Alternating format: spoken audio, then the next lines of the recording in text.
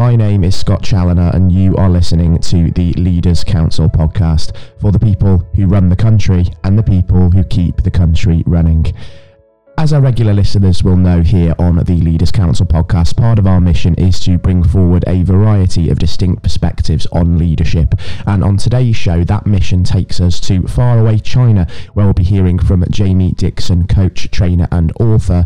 And we'll be talking a lot about the release of his latest book, The Story Habit, which is said to be a manual of the mind for leaders. Jamie, a very warm welcome to yourself this morning, of course, and by all means, thank you for joining us. I imagine it's a little bit later in the day where you are. Yes, it's mid-afternoon right now, yes. And thank you very much for having me. Yeah, it's a real pleasure, Jamie. So first and foremost, I think just to contextualise for those listeners that might not be familiar with you. So you're a coach, trainer and author, of course, very sort of basic outline of what you do. But you've been working a lot with sort of real ambitious leaders in even multinational organisations over the last 10 years. So could you tell me a little bit more about that sort of work that you've been doing? Yeah, so as a British person based in China, and I'm also a Mandarin speaker. So a lot of the work I do is with leaders in multinational companies here, a lot of Chinese leaders in particular. And the area that I get called in for a lot is for Chinese leaders who are struggling to influence, especially on the international stage. And there tend to be a lot of reasons for that. One, obviously, is cultural differences. You know, as I'm sure a lot of people are aware, Chinese tend to be a bit more indirect, not so assertive. But another reason, more recently as well, is political differences are starting to have an impact, especially on the beliefs of their colleagues overseas, and those beliefs are not always so aligned with the reality on the ground over here. And so it can be very, very difficult for these leaders over here to explain what's actually happening on the ground here to people who have completely different beliefs about what's happening. So I work with a lot of leaders who are struggling in these kinds of areas. Yeah, and I can imagine, obviously, that sort of being immersed in the Chinese culture as well, that sort of thinking, that philosophy, that pragmatism. I can imagine that's probably had an impact on sort of your own coaching style to an extent, hasn't it, as well? Yes, absolutely. One of the things about Chinese people is that they're an incredibly practical people, and more of an influence on the kind of training and coaching that I do is their expectations for practicality. Coaching is sometimes viewed quite differently over here. I remember I used to work for Amway China, and I remember speaking to some of the leaders who were the distributors for Amway and explaining coaching to them, and they responded, "So I pay all of this money just for a coach to ask me questions," and the idea of helping you think things through was a little bit alien. So they have very high demands on outcomes and getting very, very practical. And for example, in the training room, they don't really have much patience for theory, concepts, things like that. They want results. They have problems and they want to solve problems. And so it's really encouraged me to be a very, very practical when I'm coaching and training people. Yeah, I can certainly imagine so. And going on to your sort of upcoming book, the Story Habit, which you sort of briefly talked about in the introduction to the program, I suppose when people sort of ask the question, why story habits, it's because skills are fundamentally built on them. And one simple story habit, let's say, that is of great help to sort of the skill of telling a story is to sort of notice change, isn't it? And when we talk about storytelling training, Jamie, why, when we sort of integrate that into the way we lead, should it not be a complicated thing? Because people can look at this and think, oh, it's a very sort of this, that and the other. It seems very, very complicated, seems very complex, but that's really not the reality, is it? Yeah, it's really not the reality. I remember when I was first approached for for storytelling trainings and coachings. And, the field of storytelling was quite new to me at that time. And I went out to research a lot about it and to see what other kind of training programs there were. And I saw a lot of these training programs and a lot of books as well, talking about models such as the hero's journey. And the hero's journey, for those people who are not familiar, the idea is regular person starts off in their regular life. Something horrible happens. They have to go on a journey. Through that journey, they overcome lots of challenges, and those challenges make them into a hero. And eventually they return to their home as a hero. And a lot of the books and trainings that I saw about storytelling at the time were about how to use the hero's journey to brush up your monthly reports, which just seemed like absolute overkill. There's no need to overcomplicate things. And as I researched more into it, I realized that storytelling is ultimately about making meaning. That's all it is. It's just about making meaning. And the reason we use storytelling to make meaning is because stories tend to do a very, very good job of making meaning. But there's more to storytelling than just telling stories. One aspect of it is understanding the stories that people believe in, and then working with those stories to influence what they believe in, which is a particularly big challenge that a lot of the leaders I work with here in China face. So if I give an example, I've worked with a lot of Western companies who are very, very reluctant to sell on Chinese e-commerce platforms, like, for example, Tmall. One example is a European coffee machine company. I'm sure a lot of people can guess who they were. But the staff I was working with in Shanghai, they were telling their headquarters in Europe that if we want to sell more coffee machines, we have to go on Tmall. Tmall is like somewhat the equivalent of Amazon in China.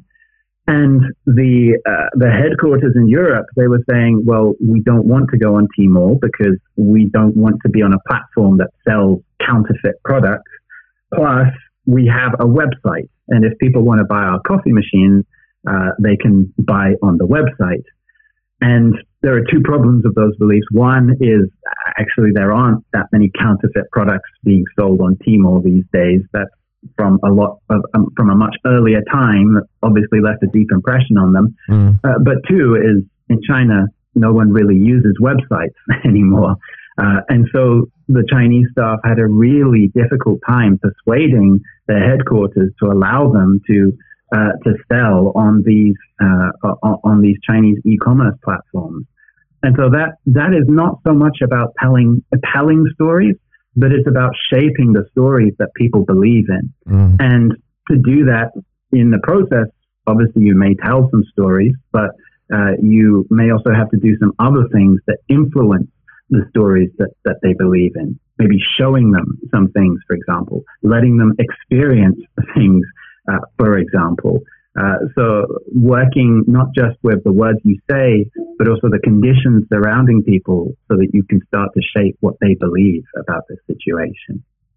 So telling stories and also shaping stories, I suppose you could use both things to actually solve real problems that leaders and businesses are facing, can't you? Because like I say, if you go in and intervene, for instance, with the Tmall anecdote that you talked about and sort of challenge those beliefs, make them sort of see that, this might be beneficial to the company, that could have ended far, far better for the firm in question, couldn't it?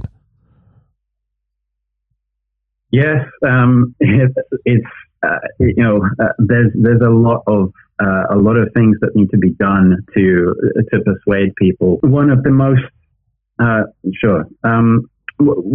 effective things is actually letting people experience things for themselves. And with a lot of the companies I've worked with, they have found that their foreign colleagues, as soon as they come on a trip to China, they suddenly get it. They suddenly realize why things are done this way and why, all of their plans that they've been putting in motion from Europe haven't been working effectively over here. experiencing is probably the most powerful way of actually shaping people's beliefs. And ironically, experiencing is actually has a kind of parallel with storytelling as well. There's a very key principle in storytelling called show, don't tell.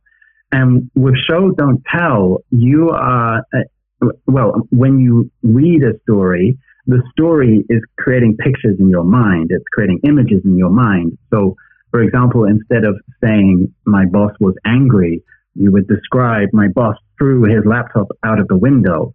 That is showing because you're using words that paint pictures in people's minds. And a good story will always show instead of tell you what happened, because that helps people imagine what's going on. And there's parallels with experience because by showing, you're targeting the senses. You're speaking to their eyes, their ears, things they can physically experience. And it works exactly the same way when you are trying to persuade people. If you let people experience things for themselves, all of a sudden it becomes a lot easier for them to relate to than just telling them. So one of the things I find really interesting about storytelling is if you do think of storytelling as the language of the mind, you can pick out the skills that a good story will use. You can find other ways of using these skills. So, story is great at using vivid language to show instead of tell, but you can also apply this principle of showing, not telling in so many other ways by, for example, letting people experience things. So there's a lot of applications to storytelling when you look a lot deeper. Yeah, and they say there are 3 ingredients to a good story, don't they? So what sort of ingredients from your perspective, Jamie, would they be to sort of making it as effective as it can be? So, in my book, The Story Habits, the 3 ingredients that I talk about, one is show, don't tell, which I just described. That's about talking to the senses instead of the intellect, because we always experience things through our senses before it goes to the intellect. So that's one of the ingredients. Another ingredient is contrast. So if I give an example, if I say last month we sold 143 units, that on its own doesn't mean anything at all. But if I say on average each month we sell 2 units, now we have a contrast. And when we have a contrast, suddenly there's meaning. And this relates to what you were saying earlier about noticing change.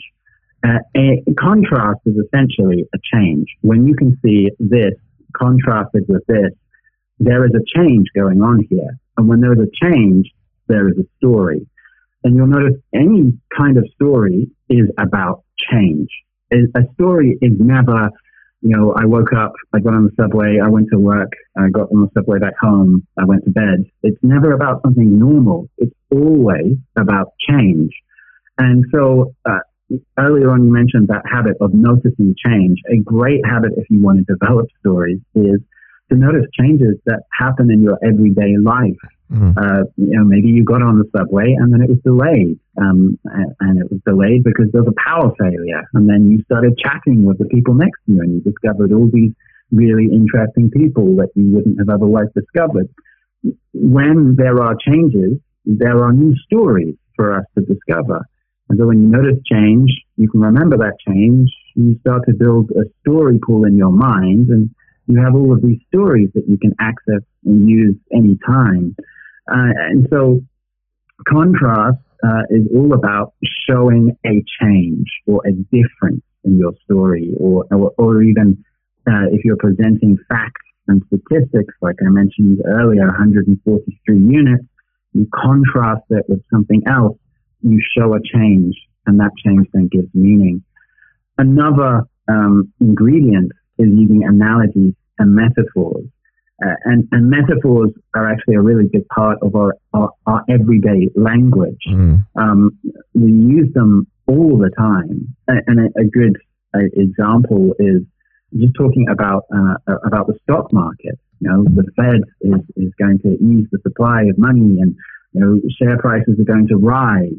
when we talk about ease the supply of money, that gives the kind of feeling of like a lake with water and a dam easing the supply of water.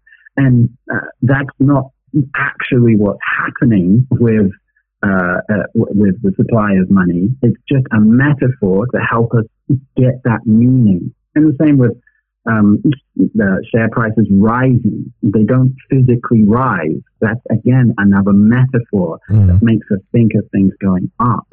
And it's a really important part of storytelling is using metaphors in your story. And that could be using simple little examples that help people relate to what you're talking about. Or it could be the whole story is a metaphor for something to really help stimulate thoughts. So 3 ingredients that I talk about in the story habit: show, don't tell, contrast, and metaphors and analogies. Yeah, fantastic. And we talked about obviously storytelling, but also shaping stories as well earlier on in the discussion. Is there a fundamental difference between the two that they need to be aware of, or are the two very much interchangeable, would you say?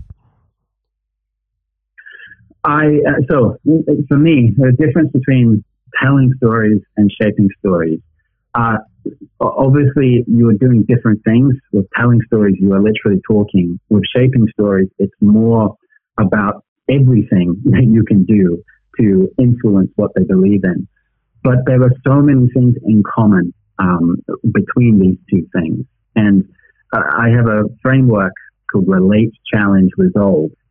And this framework ties together these two skills very, very effectively. So the idea of Relate, Challenge, Resolve is any story will always start with someone that you can relate to in a situation that you can relate to. And if you think of any kind of Disney movie, for example, children love Disney movies, and let's be honest, we adults love Disney movies as well. And Disney is an extremely successful company. And is it any coincidence that they put out these movies and so many people love these Disney movies?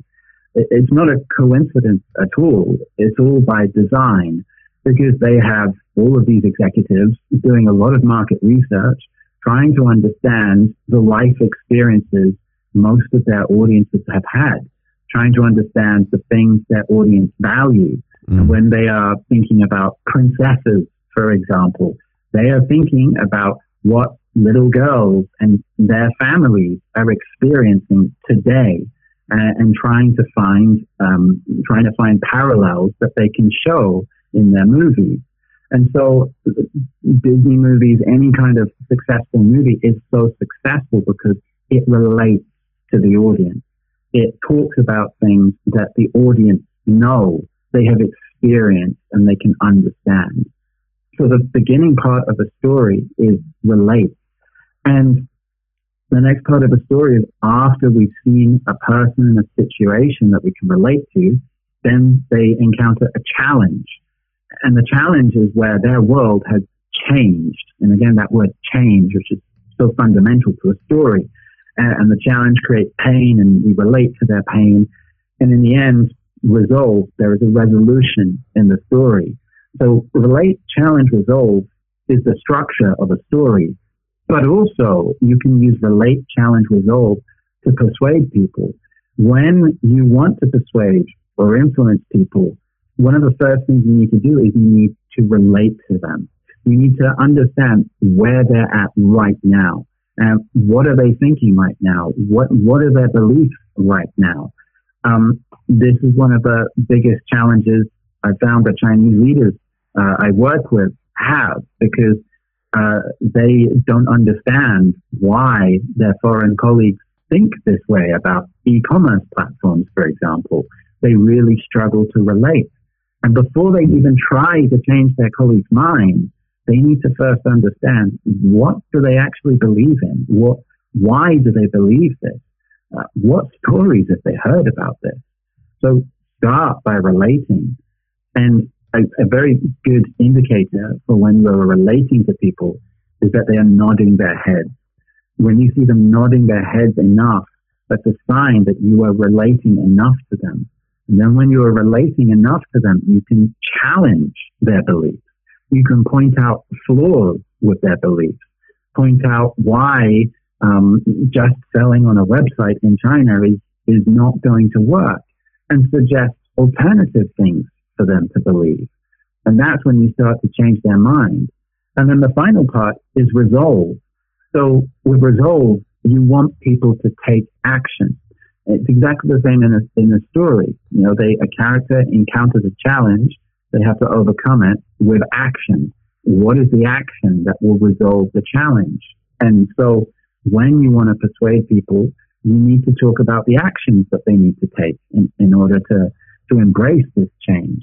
So relate, challenge, resolve works in exactly the same way for telling stories and influencing people as well. And the number of parallels between them is there's just so many. And that's really why I think of storytelling as the language of the mind. If you can understand how a story works, you can understand how the mind works. It's incredible, isn't it, when you think about sort of the real benefits of storytelling habits, because when you're sort of in a leadership position and you're sort of engaging other leaders or even your colleagues, you can do just that through it, can't you? You can engage them, you can get their attention, you can get them sort of hanging on every word you say, and then once you sort of are in that position, you can challenge them, you can sort of look to resolve things. I mean, those are really sort of the real benefits, I think, if we were to talk about that you can sort of bring to your daily work through the power of storytelling. Absolutely. I really do think that relate is the biggest thing a lot of leaders need to learn.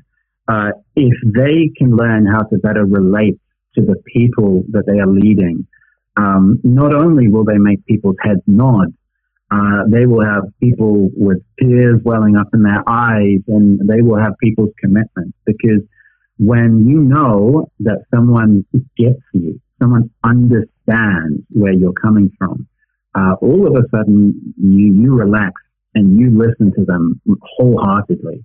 And so relating is one of the absolute best skills that I think leaders can develop. And to relate, there are some simple habits that you can develop. One is to just shut up. Stop talking so much and start listening to people. Start listening to, what experiences people have had and what they think about things and why they think about things, why they think that way. Another habit is to ask more questions, especially questions like, what do you mean by that? To really understand what something means to them. And then finally, once you understand what things mean to them and what things are important to them, what you really want to do with relating is say things that align with their beliefs and make their heads nod and really tug at their heartstrings.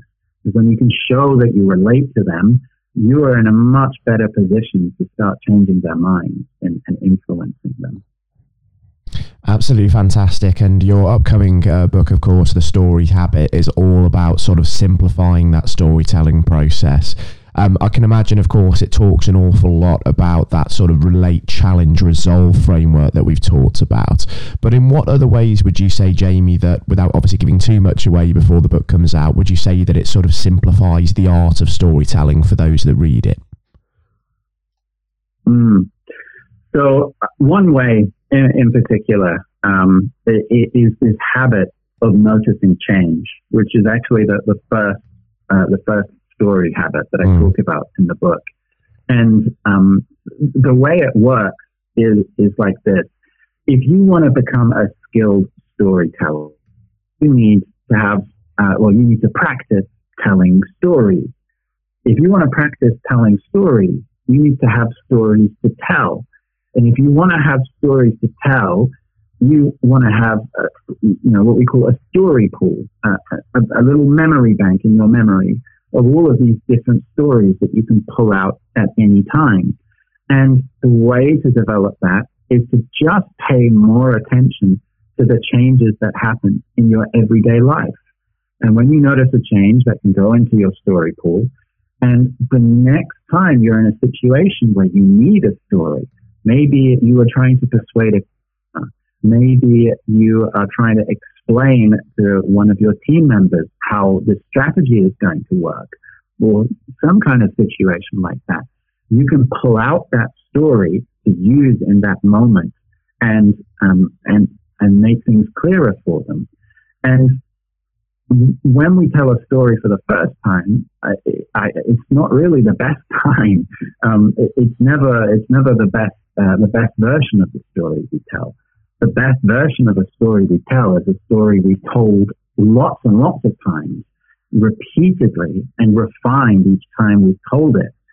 And when we practice telling the same story, we get better at telling the same story.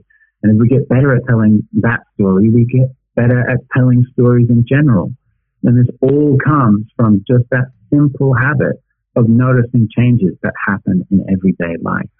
So once you just start paying more attention to the changes that happen in everyday life, you can build upon that and build a story pool, start using those stories, start refining those stories, and all of a sudden you're a really skilled storyteller, and you can start enjoying the benefits of storytelling.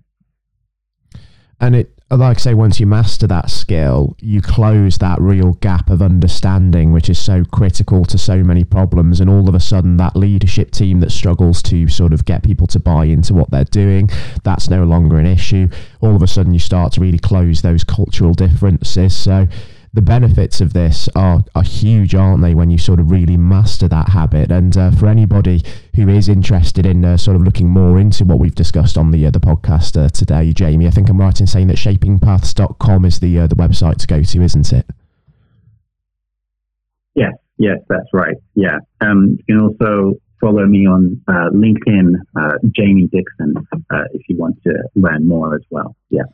Yeah, fantastic. And just before we do finish up, Jamie, it's been really enthralling having you on the podcast today, but I am conscious that we are beginning to run slightly short of time. What are some of your sort of plans for the next 12 months as you continue to really sort of drive storytelling training forward? I can imagine you've got plenty to get stuck into. Yeah, so this year is a very big year for me. I've been in China for 15 years, and I'm planning on moving back to the UK in early 2023. But lots and lots of reasons, but time to go back home. So part of the plan to move back home is the story habit, working with all of these Chinese leaders and helping them with the really big challenges they've had with influencing their colleagues overseas from here has led to the story habit. And I'm looking forward to sharing that with a wider, more international audience as well. So I will be moving back to the UK, or I'll be bringing the story habit with me back to the UK. And I'm also going to be licensing the story habit program to other trainers and coaches who want to use it with their team members or with their clients as well. So that's a big focus of mine for the next 12 months. Absolutely amazing, and do wish you all the luck in the world, Jamie, in being able to sort of come back to Europe and really sort of execute that plan to good effect. And I think as we sort of start to see how that's panning out for you over the next couple of years or so, I'd actually relish the opportunity to even welcome you back onto the programme just to see how that wider audience is embracing the storytelling concept, because it's been really, really fascinating having you on the show today to talk all about that, and I hope that it goes really well, and it would be good to touch base again for sure. Thank you very much, and very, very nice to speak with you as well today. Thank you very much for having me. It's been an immense pleasure, Jamie, and just before, of course, we do wrap things up, please do take care and stay safe with all that's still going on in the world as well. Yeah, thank you very much, and you too. Thank you.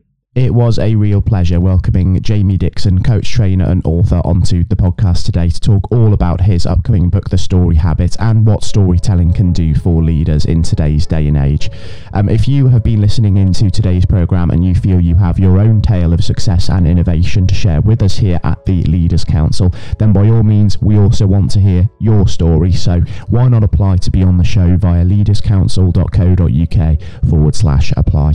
Until next time, to all of our regular listeners, you've been listening to the Leaders Council podcast with your host, Scott Challoner. Please do take care and goodbye.